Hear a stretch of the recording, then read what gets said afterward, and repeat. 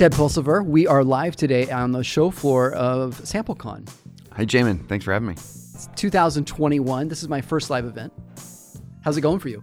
Oh, it's great. This is my first live event in about a year and a half, other than a couple of select meetings, so it feels wonderful. Yeah, right. Yeah, I mean, it's just so nice to be able to see people. What do you think about the show so far? Yeah, so far it's great. You know, this is a perfect time. I just got done hosting a panel and have done some other events that we sponsored, and so it's just been great to switch gears and kind of be a participant and start looking and observing, and it's been great. Really good conversation, a lot of new faces. I had a panel of 3, and 2 of them are first-time SampleCon attendees, which just speaks about the growth. Yeah, for sure.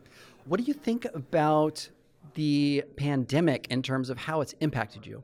Yeah, it's interesting. So we sold our business to Schlesinger and actually finalized that in February of 2020. So I kind of felt like the last person to get a table at their favorite restaurant, if you will, and we just kind of walked into that, and then of course didn't see anything coming. So, you know, unfortunately, a lot of the plans and everything that we had to collaborate with our qualitative business and our quantitative business sort of got put on hold, the in-person work.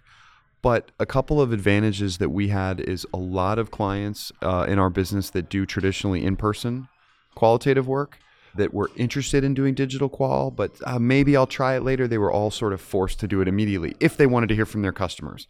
And we also saw the cadence, the need to hear from customers evolve from maybe quarterly to monthly, and in some cases daily. We ran a ton of surveys around COVID and started doing a lot of qualitative events on change of purchase habits, everything, parenting, across the board. So we actually saw it as somewhat of a business accelerator. So interesting. You've got a lot of, think about Schlesinger as one of the big names inside of the industry from both a size and also from a reach perspective. And I mean, just the fact you've been around so long. How is it working for him? Yeah, it's great. It's really interesting because we went from this, 7 to 8 year old startup that was really based on technology and did a lot of work in one sort of segment of the market, which is online consumer and B2B, and then found ourselves part of a 50-year-old organization that was started by our CEO's mom in her house. And so just to kind of live that experience of kind of the best of the old, the best of the new. And so now some of the positives that we have is we've got a lot of relationships, a lot of qualitative customers that we can start working with and bring them value from the new companies that we bring to the table.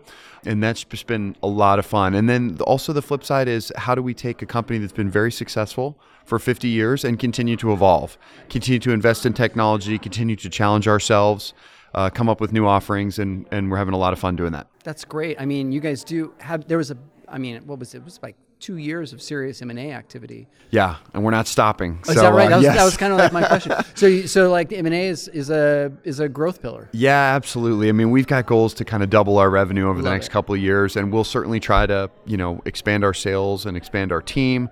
But a lot of that will be through strategic acquisitions, and that's a really, really fun process to be a part of. Certainly, I know Steve would love to talk to you in more detail about that whenever you want. So and I know you're probably not the right guy to ask the question, but when you think about acquisition, so I'm going to ask it anyway. Sure, no problem. When you think about like the acquisition thesis, I'm sure you're at the table though. Is it predominantly revenue based, or is it like sector based, or strategic technology, or like HR? How are you thinking of it? So I'll touch on a couple relevant points for us when we think about it. I think earnings and revenue and money, of course, that all has to work out. Sure. It has to be something that adds value, that adds earnings, that really makes sense. We're not doing a lot of just kind of grabbing customers and that sort of thing. But at the same time, I'd say what's more important is that everything is based on strategy. So right now, what makes us unique is we're the largest qualitative firm in the world. Right. And then we've expanded into digital qual. And with our acquisition, in addition to doing medical market research and in-person research, now we can do consumer and B2B in a really broad way for the last year and a half. So whatever we add in next is going to be an enhancer, something that adds value to our clients. And we think we're carving out a pretty good niche of being this sort of one-stop shop for data collection. So if we can talk to our clients and they might need 3 focus groups, they might need a survey programmed, they might need digital qual. And so the more things that they might need that makes sense with Schlesinger, we'll do. The one thing I'd say that I've learned the most from Steve and the other executive team this last year, though, is that fit matters more than anything. So on top of numbers, on top of strategy, there has to be a really good correlation where there's a good synergy and the people get along, because if that's not there, then usually it's an uphill climb. Fit. It's all about fit. Yeah, 100%. When you think about your customer, I imagine the growth opportunity is pretty significant within the specific individuals that are buying from you. But are you also seeing the customer persona expand beyond traditional market researchers? Yeah, we're seeing a lot of that. In fact, a lot of our buyers from the qual side might not do market research. They might call it customer experience. Right. They might call it customer feedback. They might call it User just experience. taking surveys, user experience. So there's a lot of different ways that different people that matter call what we do in data collection. But we're also seeing things sort of expand across an organization because, like I mentioned before, we might have offered one or two solutions before, make recommendations to other companies. Now there's a really good chance that we can do it ourselves. And so that's what's really fun is that, the size that we are, we have a lot of folks that are working internally to figure out what other opportunities exist within our clients. And then I'd say we also have a challenge, which is a great challenge to have, but kind of educating our clients on all the things that we do. You never want to assume that your clients are reading your press clippings and they know that you bought this company and you have this capability. It's all our job to talk to them and let them know all the different services that we have where we might add value. And that part's really, really fun.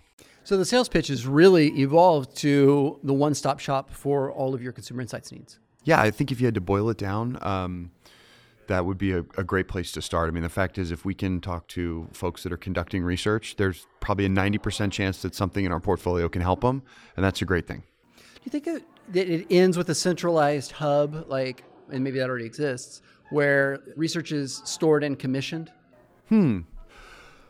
That's a tough one. I think that elements of that could be, but we still see, I guess at least I'll speak from my perspective on the quantitative side traditionally. We still see so much customization and so many things that are kind of unique to the day and time that I think kind of storing stuff and accessing it and syndicating it, I don't see as much a demand for that with the group that we work in.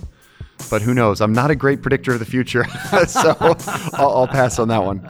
That's a good point. I'm not either. Ted, thank you very much for joining me today. Thanks for having me. Have a great rest of your show. Yes, sir.